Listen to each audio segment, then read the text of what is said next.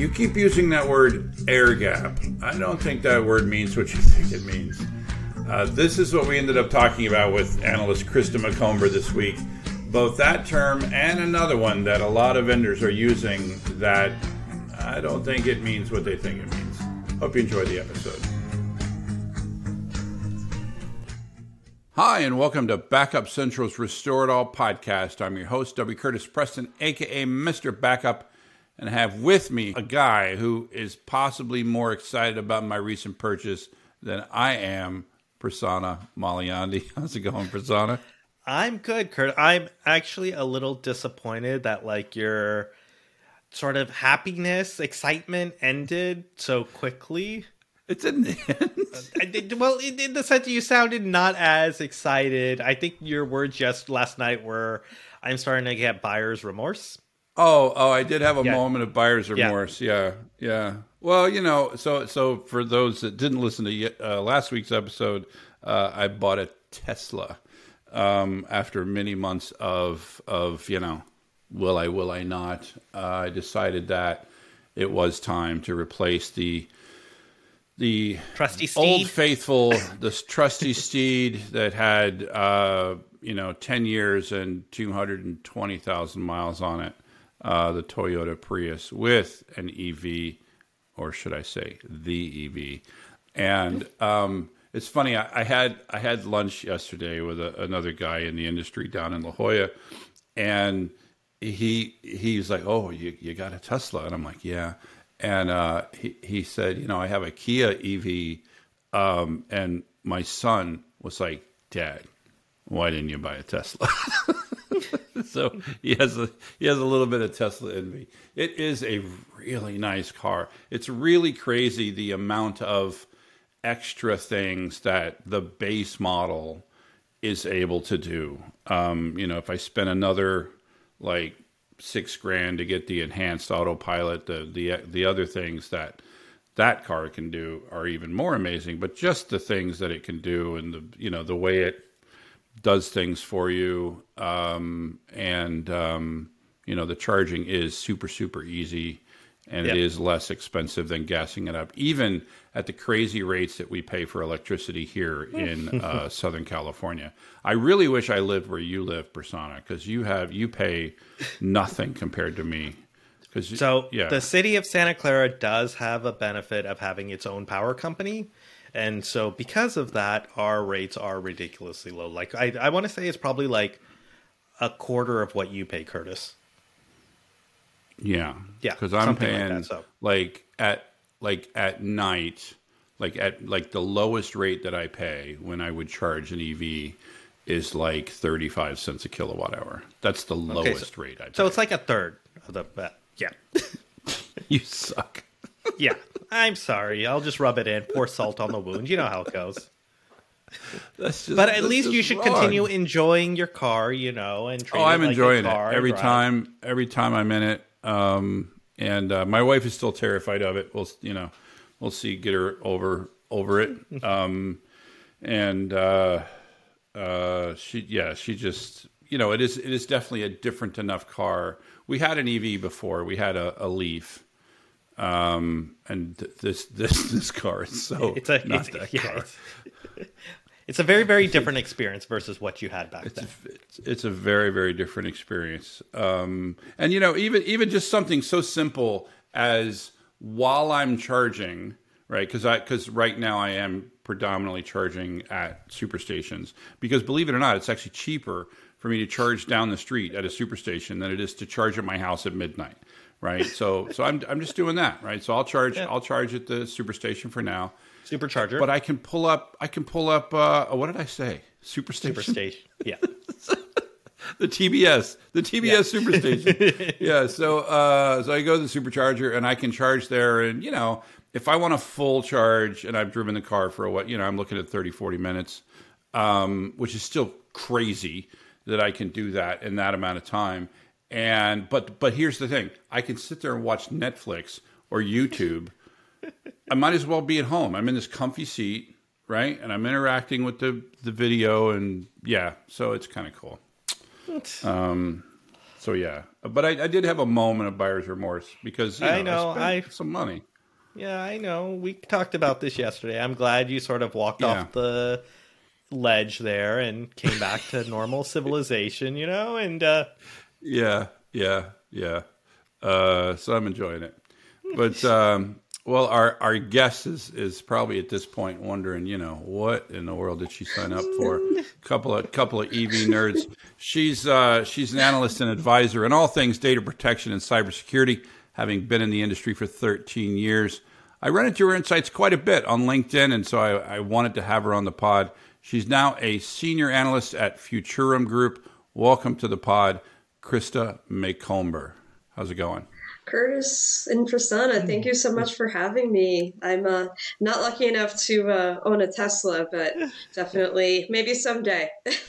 Yeah, Prasanna was my sort of I was living vicariously through Prasanna's EV ownership or Tesla ownership. I don't know if it counts as being vicariously living through my experience, since I don't really use the car as much as you. Yeah. For instance. Isn't it ridiculous, Krista? How long have you had your car? 4 years, 3 months. And how many miles do you have on your car?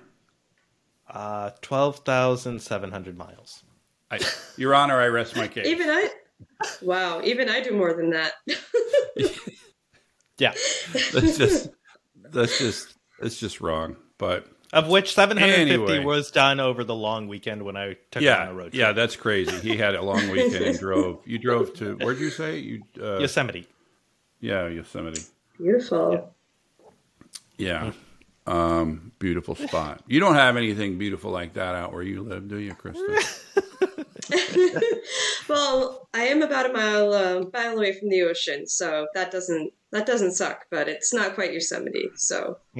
Yeah, and you're just surrounded by green all the time, right? I mean, it's just exactly. Yep. Yeah, that's what you have. A little bit of everything. Yeah. Beach, trees, mountains, good mix.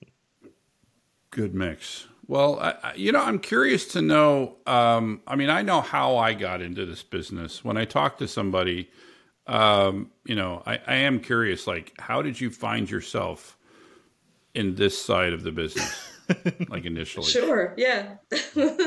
It is. It's an interesting story, actually, Curtis. So when I was in school, I actually studied journalism, and I had a minor in business. And so I wrote for the student paper actually here at the University of New Hampshire.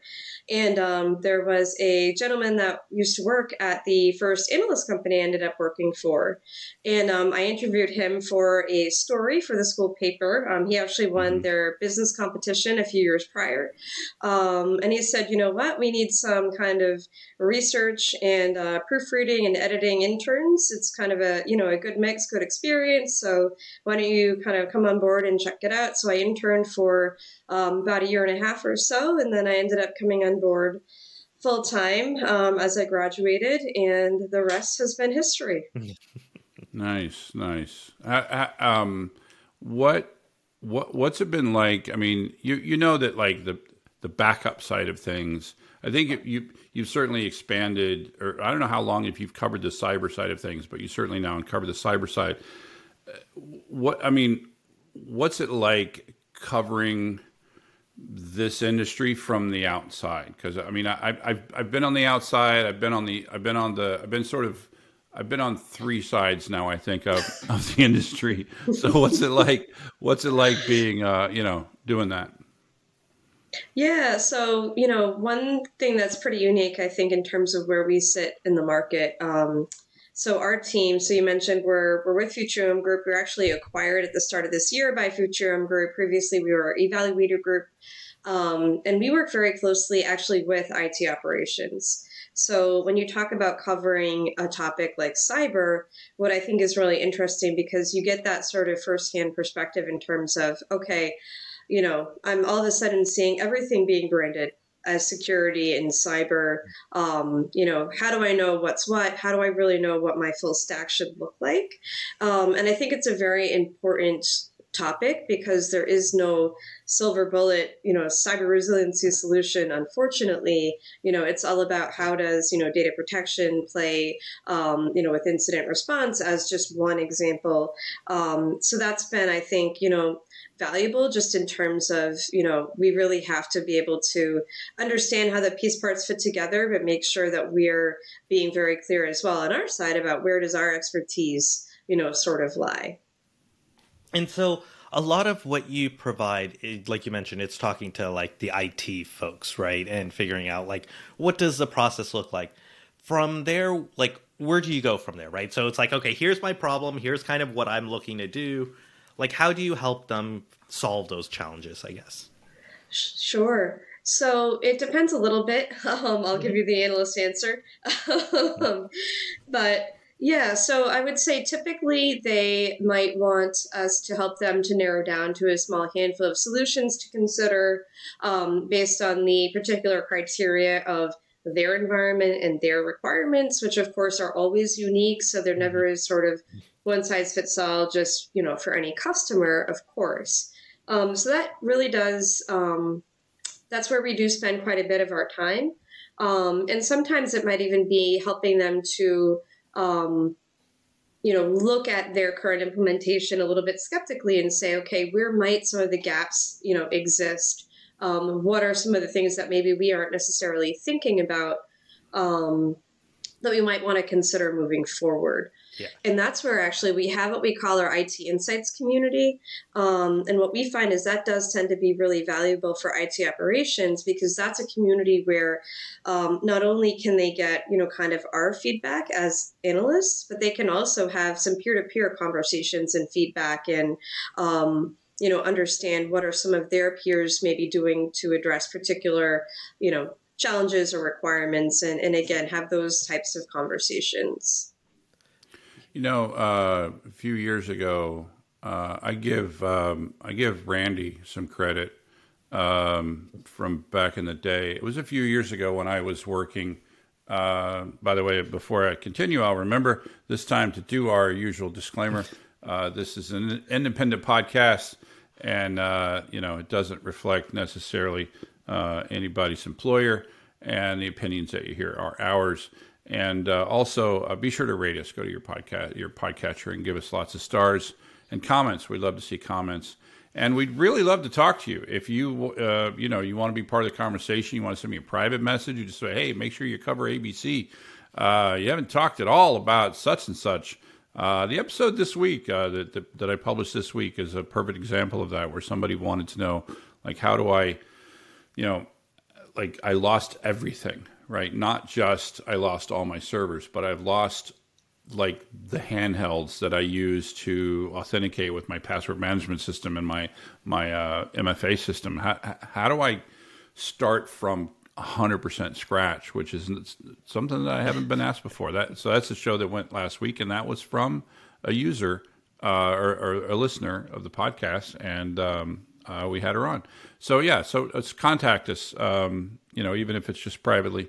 And I am WC Preston on Twitter, wcurtispreston@gmail, and linkedin.com/in/mrbackup. So a few years ago, one thing I think that when you get to talk to independent analysts, they can sometimes call you on your BS, right? And I was working for a vendor, right? The last time I talked to Randy, which was a few years ago, right? And he called me. So the vendor that I worked at liked to use the word immutable a lot. And, I knew where this is going. yeah. And he's like, right, but do you have the, he described a very specific thing of like, mm-hmm. Do you have a feature that you can turn on so that even the users can't delete their own backups? And I'm like, mm-hmm. Well, no. And he's like, well, then you're not really immutable, right? And I'm like, very good point. And then I went and I mean, I still think of immutability as a like a spectrum, right? Nothing's 100% immutable, and nothing's 0% immutable. Is that right? I don't know. Anyway, so I think you could be more and more immutable over time. But that specific request, that feature made it into my previous employer's product significantly because of the input that I got from Randy. Well, and I think sometimes we just sort of have our own blinders on in terms of what we think people need and customers need, and being able to talk to independent analysts and be like, hey, what are you actually seeing and hearing as you're going out and talking to all these people, right? Because you see and touch so many different people who may not even be existing customers, right? And it's like, yeah, that's critical. Yep. Yeah, it really helps to keep us grounded. So I remember that conversation, Curtis, distinctly. So I figured you were going there. In a coffee shop in Vegas. Right? Yes, it was. I remember right where that meeting was. We try to make sure people have thick skin in those conversations, right? But it keeps us grounded. I mean, one example that comes very clearly to my mind that I've been partaking in recently is around air gapping. Because, of course, we're seeing all these different cloud solutions and, they're air gapped. And this IT Insights community that I referenced, they're saying, well, wait a minute. It's not really, right? Because there does need to be some connection somewhere to get that data into the vault. So why are they calling this an air gap? And is it just, an AWS bucket that's sitting out there somewhere that I'm just putting data into? How do I know, right, that there is some sort of, isolation there, right? So we've kind of taken that feedback, and not only does that influence sort of, our research and where we're covering. So I wrote, a piece about, what we call this, operational air gap versus your more traditional physical air gap, where you're actually shipping, tape media off site, for example. But also I would kind call of it what you're alluding to. An actual air gap. Exactly. It's funny. Yeah.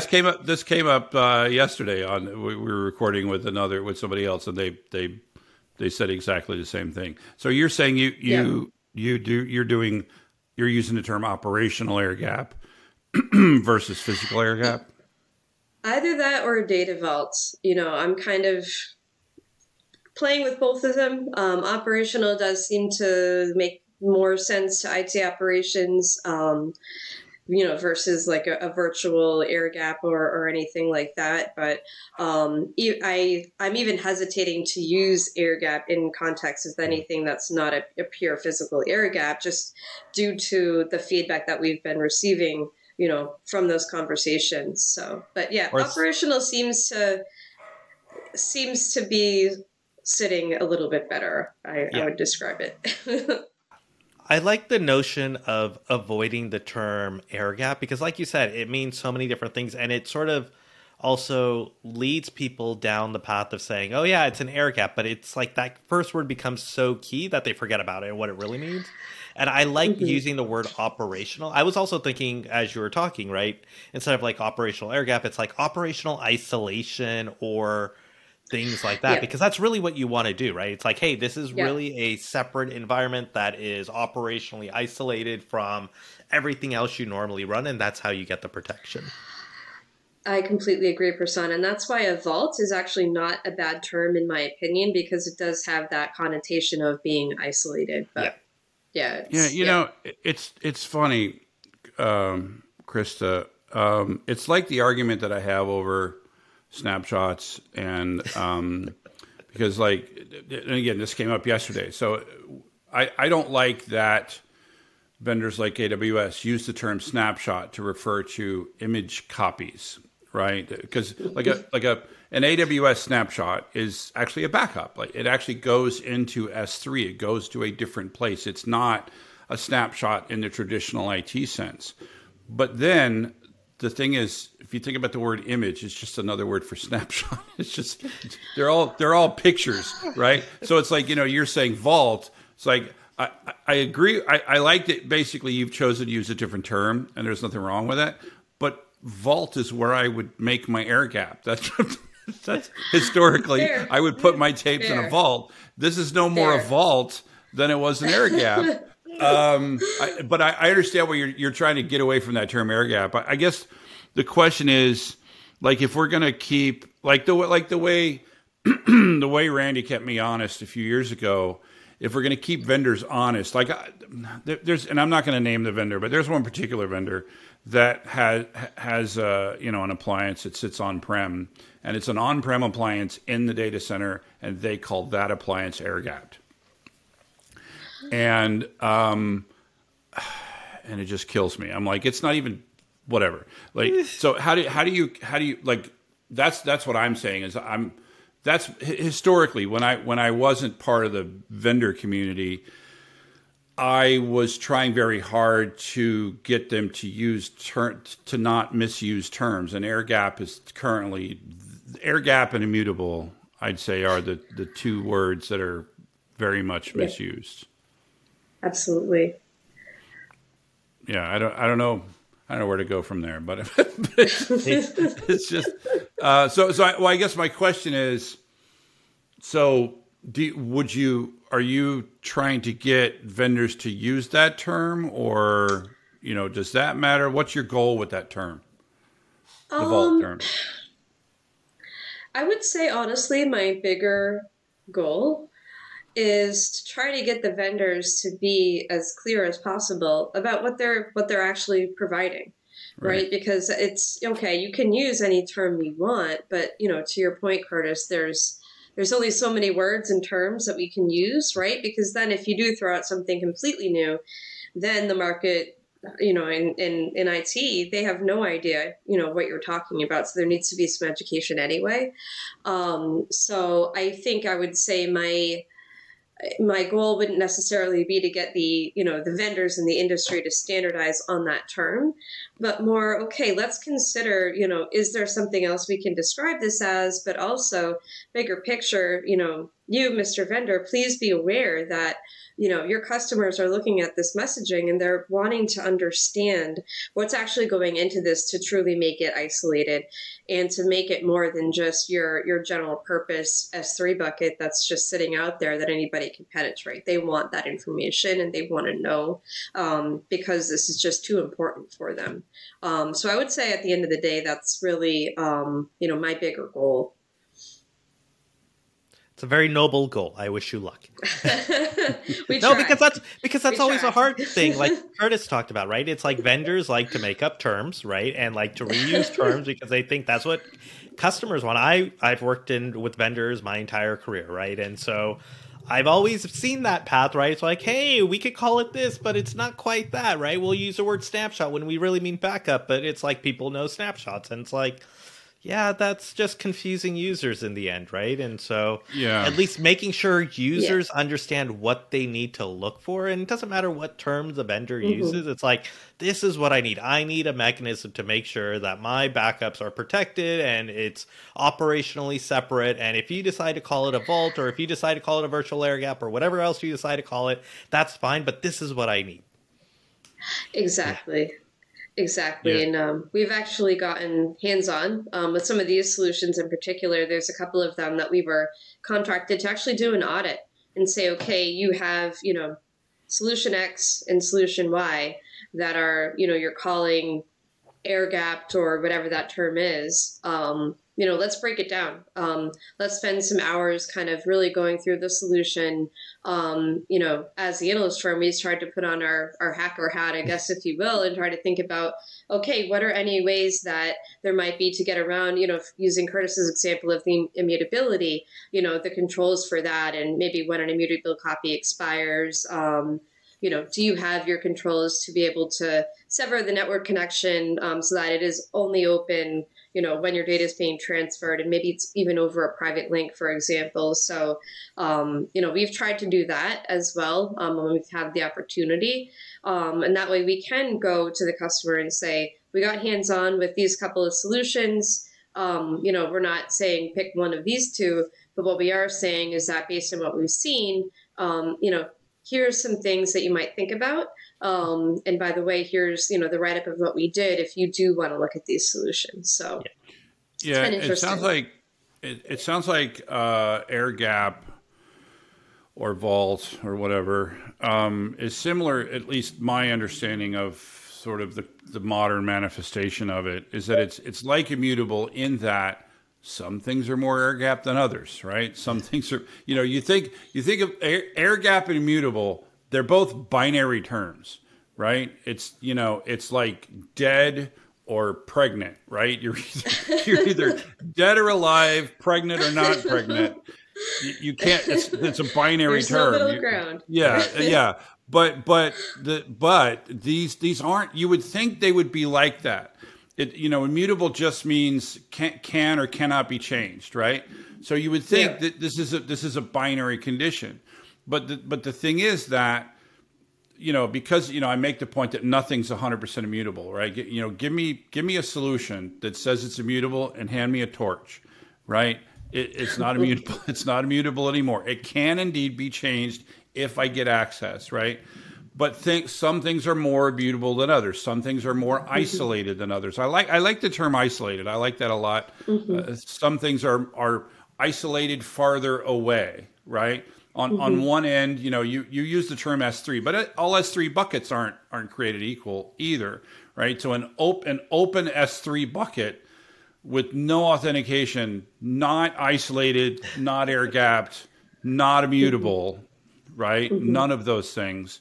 And on the other end, I would put, maybe not on the far, like on the far end might be actual worm media, like optical or something like that, or a worm tape, where you actually have physical stuff. Where would you? Is there something you think is more immutable than that? Has one of those, and Randy has one of those in his office. Randy does. Yep. Oh, he has the one of the worm tapes. Yep.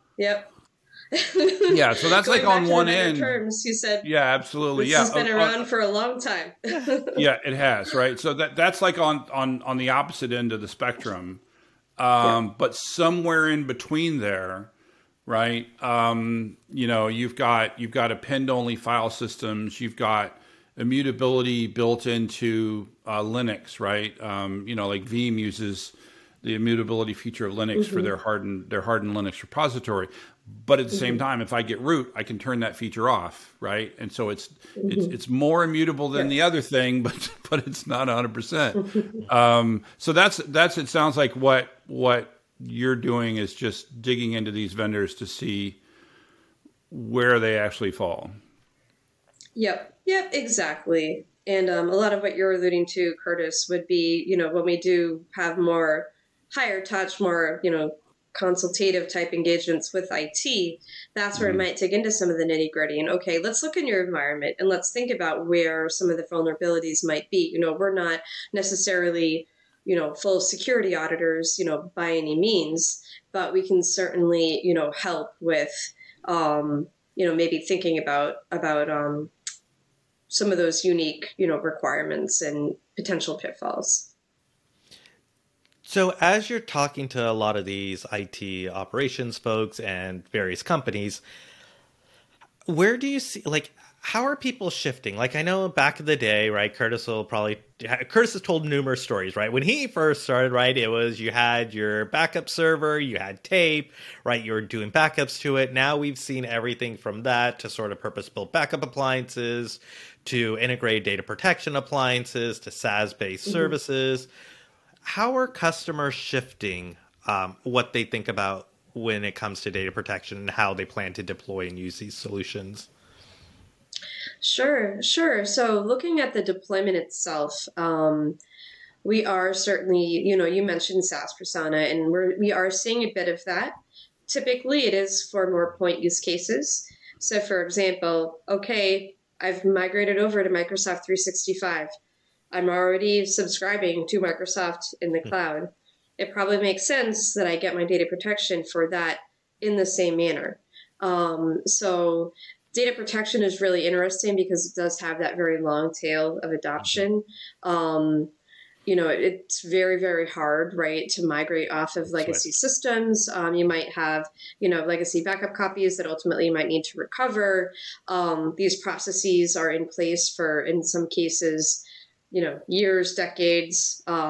So we're not necessarily seeing kind of that wholesale lift and shift by any means, but we are seeing, kind of SaaS delivered data protection for those point use cases that is starting to enter the equation.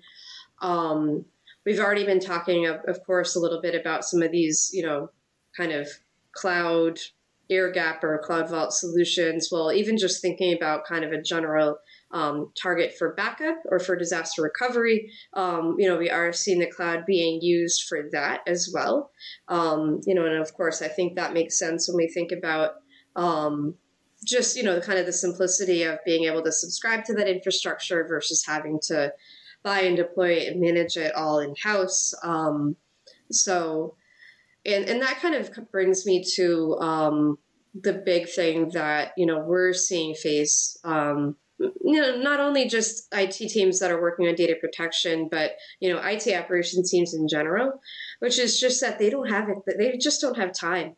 So staffing pressures, are second only to cost and budget in terms of the challenges that we're seeing customers trying to address. So that's where kind of a SaaS or a cloud type delivery, where it's appropriate and where it can, fit the bill, that can really help to alleviate some of those pressures. So I kind of threw a lot at you, but that's a little mixture of what we've been seeing, at least from a deployment perspective. That's a perfect answer. But you brought up a favorite topic of mine, so I want to ask you about that. And that is, what percentage of people, when you're talking out there, and they go and they get 365 or G Suite or Salesforce or pick some other SaaS offering, what percentage of those people then realize they need to back it up and then get anything to back it up versus the percentage that go, well, it's included, right? It's part of the thing. Yep. Yeah. And that, honestly, that has been a problem for years. I would say, Curtis, it's getting better. So we actually fielded some... Exactly, right? We're all doing it together. We're all doing it together. Oh, yeah. Exactly. It's like if you scream enough, people notice, right? Yeah. So we fielded a primary research study right around the turn of the year. We published it back in January, and what that research found was that actually a little bit over half of enterprises were, if they had Microsoft 365, were protecting it now, which of course is not where we want it to be, but that's still way more than it was.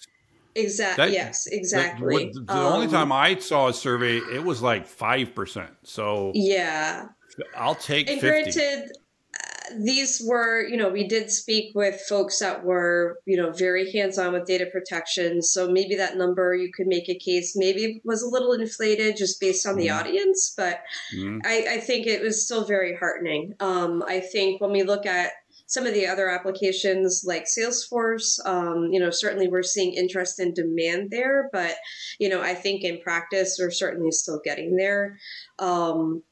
You've sort of alluded to that concept that, if it's in the cloud, then the protection is the cloud provider's problem and I don't have to worry about it. And of course, we on this call know that's not true. And I think in part due to the education, Curtis, as you were mentioning, that we've all been doing, but I also think honestly, some of the ransomware attacks in those headlines, I think they probably have helped a little bit because we've seen that has grabbed the attention of the C-suite to say, I'm seeing that this could potentially be a major problem for us. So we need to make sure we've got a handle on this. And of course, the state of SaaS applications is certainly going to play a role there. Well, you look at what happened with Rackspace, right? Yep. It wasn't 365, but it was hosted Exchange, and basically they did get the customers. Well, they did make the customers' data available, right? Because they made, I don't know, they had a tough decision as to that they couldn't get the data back quick enough. And so they made a decision to just move everybody over to 365. But all they did was they just moved their accounts over to 365, right? And they started doing email, right?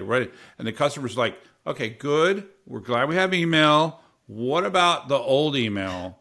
And there was no vehicle to get there was no path to get the data out of Exchange and sort of into 365, and so they created like little PSTs basic's that customers could download their own data and then import it into 365. But yeah, it just illustrates. And by the way, that took months, right? And there's a lawsuit about it. But I don't think there's been enough.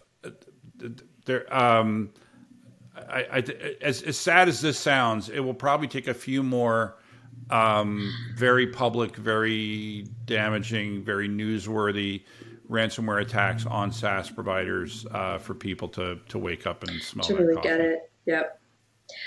Yeah, it's no, I completely agree. And I think one thing that's kind of a little bit unique with this market too, I think, is just the number of SaaS applications that enterprises are using and that they will be using moving forward. And so, how do you pick your battles, right? In terms of having a solution that is, specifically tailored to that, to protecting that one application versus potentially something that's a little bit more general purpose, maybe more API driven in terms of how it integrates with the SaaS application, just to make sure that there at least is some basic levels of protection. So I think that's something, over the next maybe year or two, I think we'll probably start hearing a little bit more about as the awareness increases and just as enterprises are using more SaaS applications. I think that's going to be one of the problems on the list to address for sure. I know we talked about SaaS applications, and I'm not surprised, like enterprises probably have hundreds of SaaS apps, right? That they're using internally. And it's probably, like you said, it's going to get worse because everyone's constantly, like if you look at how many new SaaS apps are being built every day and it's like, hey, here's this new app, should we start using it or not? It gets difficult to manage. Switching from SaaS apps, though, I was wondering your thoughts around Kubernetes, right? I know Kubernetes has been hot for a while. Everyone's been like, hey, it provides availability and scalability and just sort of, I know, Curtis, when we've talked about Kubernetes in the past, your head sort of exploded with like, how are you going to protect things as they're constantly spinning up, spinning down? And it's the only thing I care about is how are you going to back it up? Right? It's sort of like, what are you starting to see in this area? Yeah. So it's been interesting, and it's something that we've been tracking it from, I would say, 3 perspectives as a company. So we have been looking at, the adoption of what we're calling some of these container management platforms, right? Like a Kubernetes. We've been looking at how the market for persistent storage for Kubernetes applications has been developing as well. So that includes not just backup, it includes the production storage as well. And then really my role has been to look at, okay, as Curtis was mentioning, that's all great, but what about the protection? So we are seeing that there still is a little bit of a disconnect. I'm sure this will shock you, between developers and IT operations. I know this will shock you. Shocked I am, I tell you, shocked. Don't fall out of your chair. So, I guess double clicking down into, really the focus of, our perspectives and maybe our audience on this show. So these applications are beginning to enter production. So they are, doing things like requiring persistent storage, which, as we all know, is going to need protection. Now, how that's translating over to IT operations, by and large. So I did not have the pleasure of attending KubeCon in Amsterdam this spring, but I was out in Detroit this past fall. And we did have a number of team members at the spring event this year. And for IT operations, it's still very much a narrative of, okay, I'm hearing about this Kubernetes thing. I'm aware that I need to be paying attention to it, and I need to start figuring it out. But it's not really yet crossing my desk on a day-to-day basis. So that's what we're seeing by and large. Whether or not that is the reality of the urgency that they should have, that is maybe a different story. But especially when we think about protection, it's still very nascent.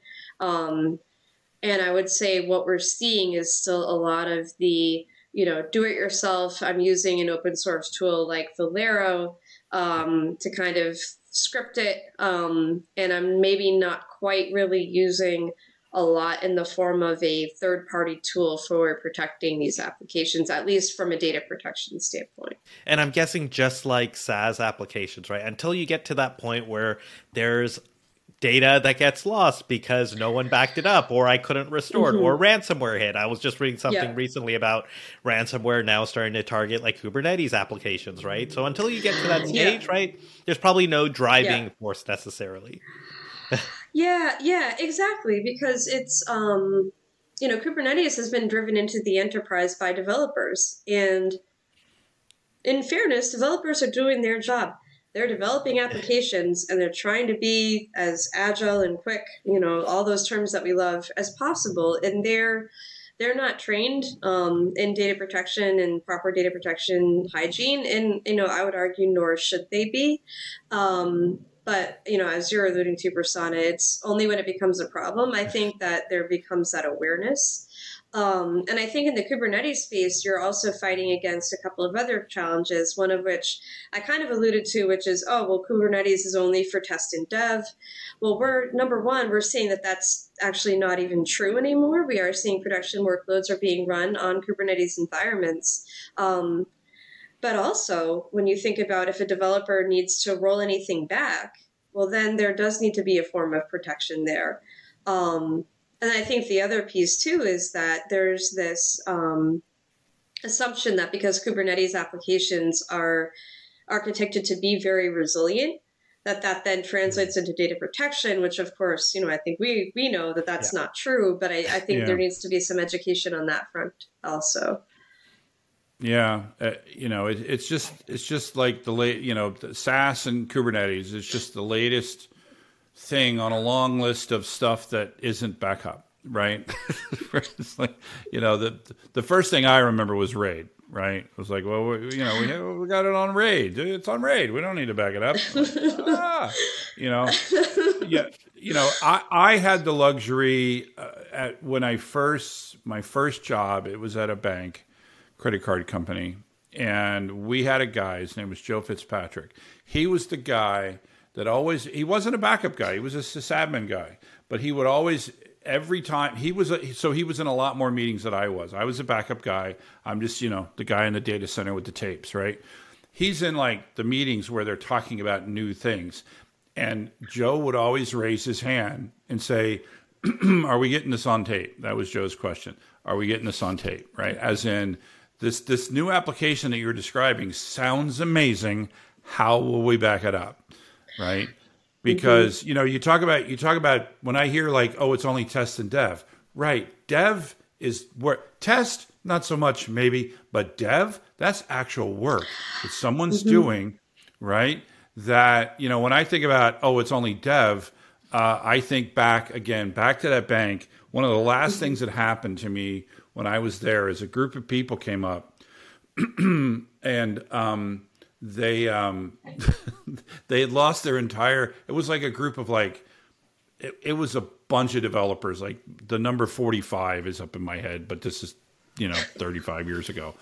It's like 45 developers. They were consultants, right? So they were being paid back then probably $150 an hour, right? And they had worked for 3 months on a source code tree, and they had stored it in temp, okay, on HPs, which on HPs back then, temp was in RAM. So when you rebooted the server, temp was cleared out. And they were coming to me. They wanted me to restore the source code tree. I'm like, we don't back up temp. It's RAM. Temp. Yeah. They're like, yeah, it's temp. It's temp. And they're like, no, you don't understand this source code. It's really important. I'm like, you don't understand. We don't back up temp, right? I don't have a magic wand. who puts their source code in temp?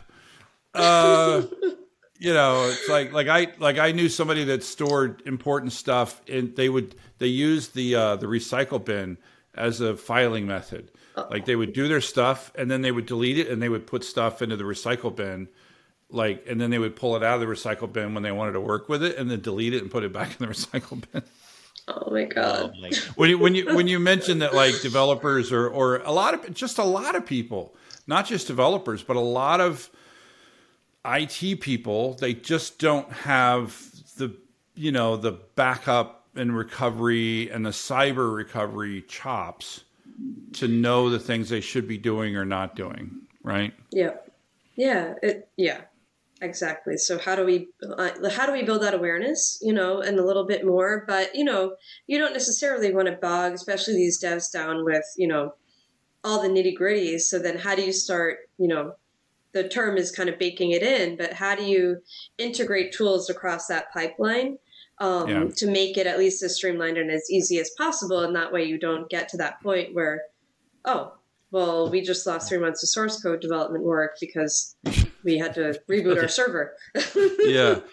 I mean, the key, I think the first hurdle that we all have to get over for SaaS, for Kubernetes, for multi-node high availability databases like Cassandra and Mongo, right, is can we all just agree this needs to be backed up, right? That's the first hurdle, right? Because there's just way too many people that are like, well, Microsoft's backing it up, right? No. Well, it's a multi-node database. It can survive, all these things, right? What happens when you drop a table, right? Can I add? Right? Can I add something to your list? Add object store. Oh, object store. Yeah, absolutely. Right. The question is, how do we, can we just, that's the hurdle. You talked, Krista, you talked about, we just need to educate. That's the initial hurdle. Right. And then it's like, well, how do you get any kind of backup? Right. So like Salesforce, you can manually get a crappy backup. Right. You can do it once a week. You can download it. Just get something so that when, and I've told the story, I'm not going to tell it again, but I once, when I was administering a Salesforce environment with 1.5 million records, basically jumbled the thing and put all the wrong phone numbers to all the wrong people. Like like that, I managed to corrupt the entire company, right? But in case something like that happens, what do you have? Right. Even and then it's the walk before we can run. Yes, I do. Yeah. I hope. I know that over the next few years, the number of ways that we can protect SaaS apps will get better. I was very encouraged I was at Haiku headquarters last week. I was very encouraged by their approach of the API so that the SaaS companies can program to them. I was very encouraged by that. I know they and at least one other company, Asigra, is taking that approach. I was very encouraged by that. And there's a lot going on in the Kubernetes backup space. S3 is problematic, persona, as you know. Granted, there's versioning, right? There's cross-region replication, right? They've built a lot of features. Know what I'm saying? Sorry to interrupt you, but what I meant was it's difficult to back up, right? There's not the features aren't there necessarily, because I speak working at a company that was trying to figure that out, and it was not easy, right? Sort of like Microsoft 365. They didn't want a backup. They didn't want people backing it up. It wasn't until just recently that they actually came out with an API for it. But anyway, my hope is for the future that stuff will get better. But just like day one, my thing is, and I think it sounds like you're on the same page, Krista, is like just make sure we can all agree that there is nothing magic. The cloud is not magic. Kubernetes is not magic. My Tesla is not magic, even though it feels like it sometimes, right? You know what I need, Persona? Backup for your Tesla? I need a backup Tesla. Anyway, one step at a time. One step at a time. Right now, my backup Tesla is a Prius that's sitting right next to it, and very sad. It's thinking like I'm going to get rid of her. probably true.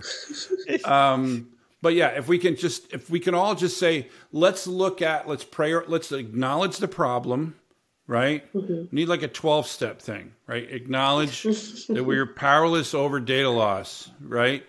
And then we prioritize we're a company, right? And we prioritize, all right, we're using Kubernetes, we're using 365, we're using Salesforce. What would really shoot us in the foot if we lost it, right? Yep. And we're like, oh my God, that's Salesforce for whoever. It's just a fictional company, right? Yeah. So for us, it's got to be, all right, so get something quick, get a backup of that, right? Get a Save RS backup. It's not a good one. It's a crappy manual one we got to do once a week. Just get that done. And then go out and start looking for like better solutions. I'm sorry, I got up on a soapbox there for a minute, Krista, but what do you think? What do you think about that?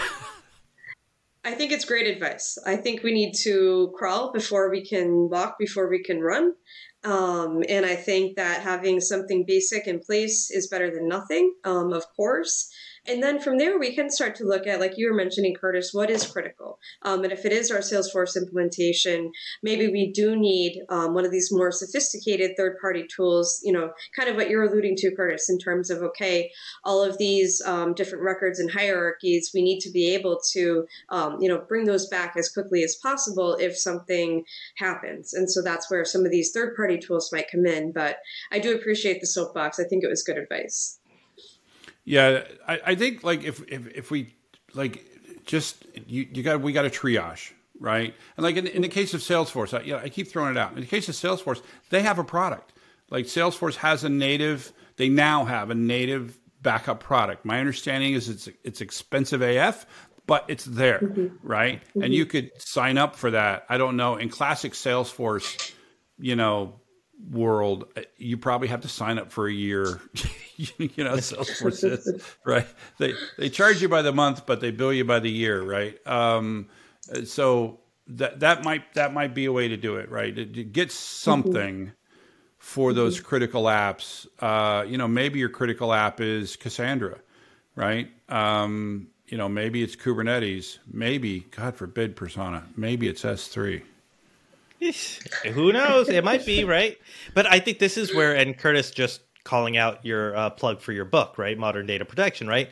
But this is where, right, it's chapter 2, where it's like, talk to the business and the stakeholders, right? Get down the requirements, really understand what is important, because what you might think is important is different than what someone else thinks is important, and what someone else thinks is important is different than what someone else thinks is important, right? So make sure you're all on the same page, and you can sort of prioritize that list and be like, yep, Salesforce is our top critical app for our entire company. Let's go figure that out.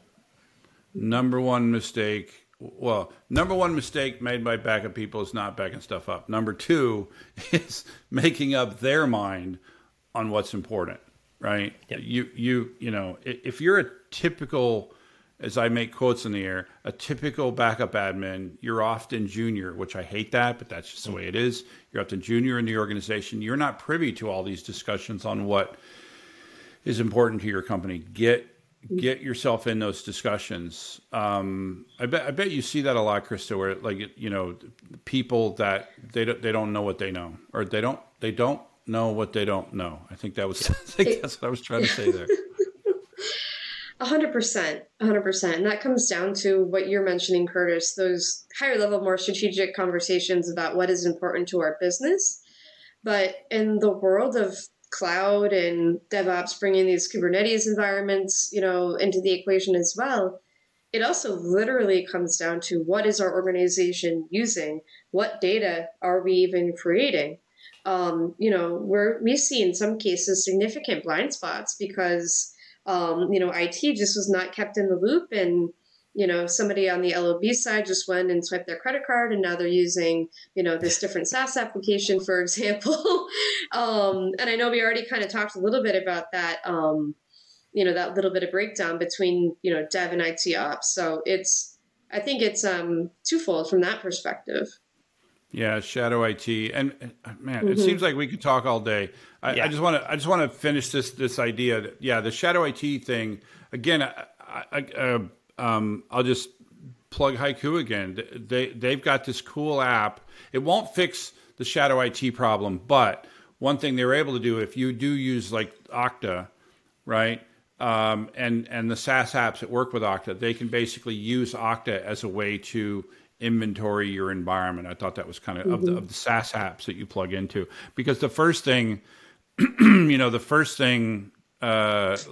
back to that list earlier, the first thing before we figure out what's important, we got to find out what we have, right? All those apps. So shadow IT, that's a problem, right? I mean, the only way you can really you can address that with policy, like don't do that, like, and you can address it with like if you turn around and you try to expense those apps, and you're told, I'm sorry, what is this? What is this product that you're using? Right? This looks fascinating. What is it, and what does it do, and why is it not plugged into Okta, right? Or whatever it is that the company is using. Anyway, we could talk all day, Krista. I think we've covered enough. Is there anything that we didn't cover that you wanted to talk about? I don't think so. I mean, those are two of really the two big trends. I guess three, if you factor in, cybersecurity as well, those are really kind of the big things that we're seeing. Of course, we're getting into all these conversations about, as you mentioned, different third-party tools that need to be integrated with the data protection solution. You mentioned kind of Okta from, kind of authentication and things of that nature. We're also seeing a lot of these, ransomware scanning tools. Okay, where exactly does this fit within that stack? But that probably could be a topic for a whole nother conversation, unless we want to hang out for another hour here. Yeah. I honestly, I can't believe we didn't talk about ransomware. I mean, it came up a little bit here and there in parts. But maybe we'll have you back on to talk about that. Yeah, we'll definitely have you back on, because that's an incredibly important conversation that we continue to have, and I don't think we can get enough perspectives on that. And clearly, you care about this topic. Clearly, you understand this topic. So I want to thank you so much, Krista, for coming on. Well, Curtis and Prasanna, thank you both so much. This was very fun, as always, to chat with both of you. And it was a pleasure. Thank you. And Prasanna, I want to thank you. And by the way, also, if you want to get me a backup Tesla, it's okay. Maybe one of those little tiny toy car ones. Yeah. That counts. Thank you, Chris. It was so nice to meet you. And I hope you come back on the podcast so we can chit-chat about cybersecurity. Anytime. I'd love to. And we, of course, want to thank our listeners. We'd be nothing without you. Remember to subscribe so that you can restore it all.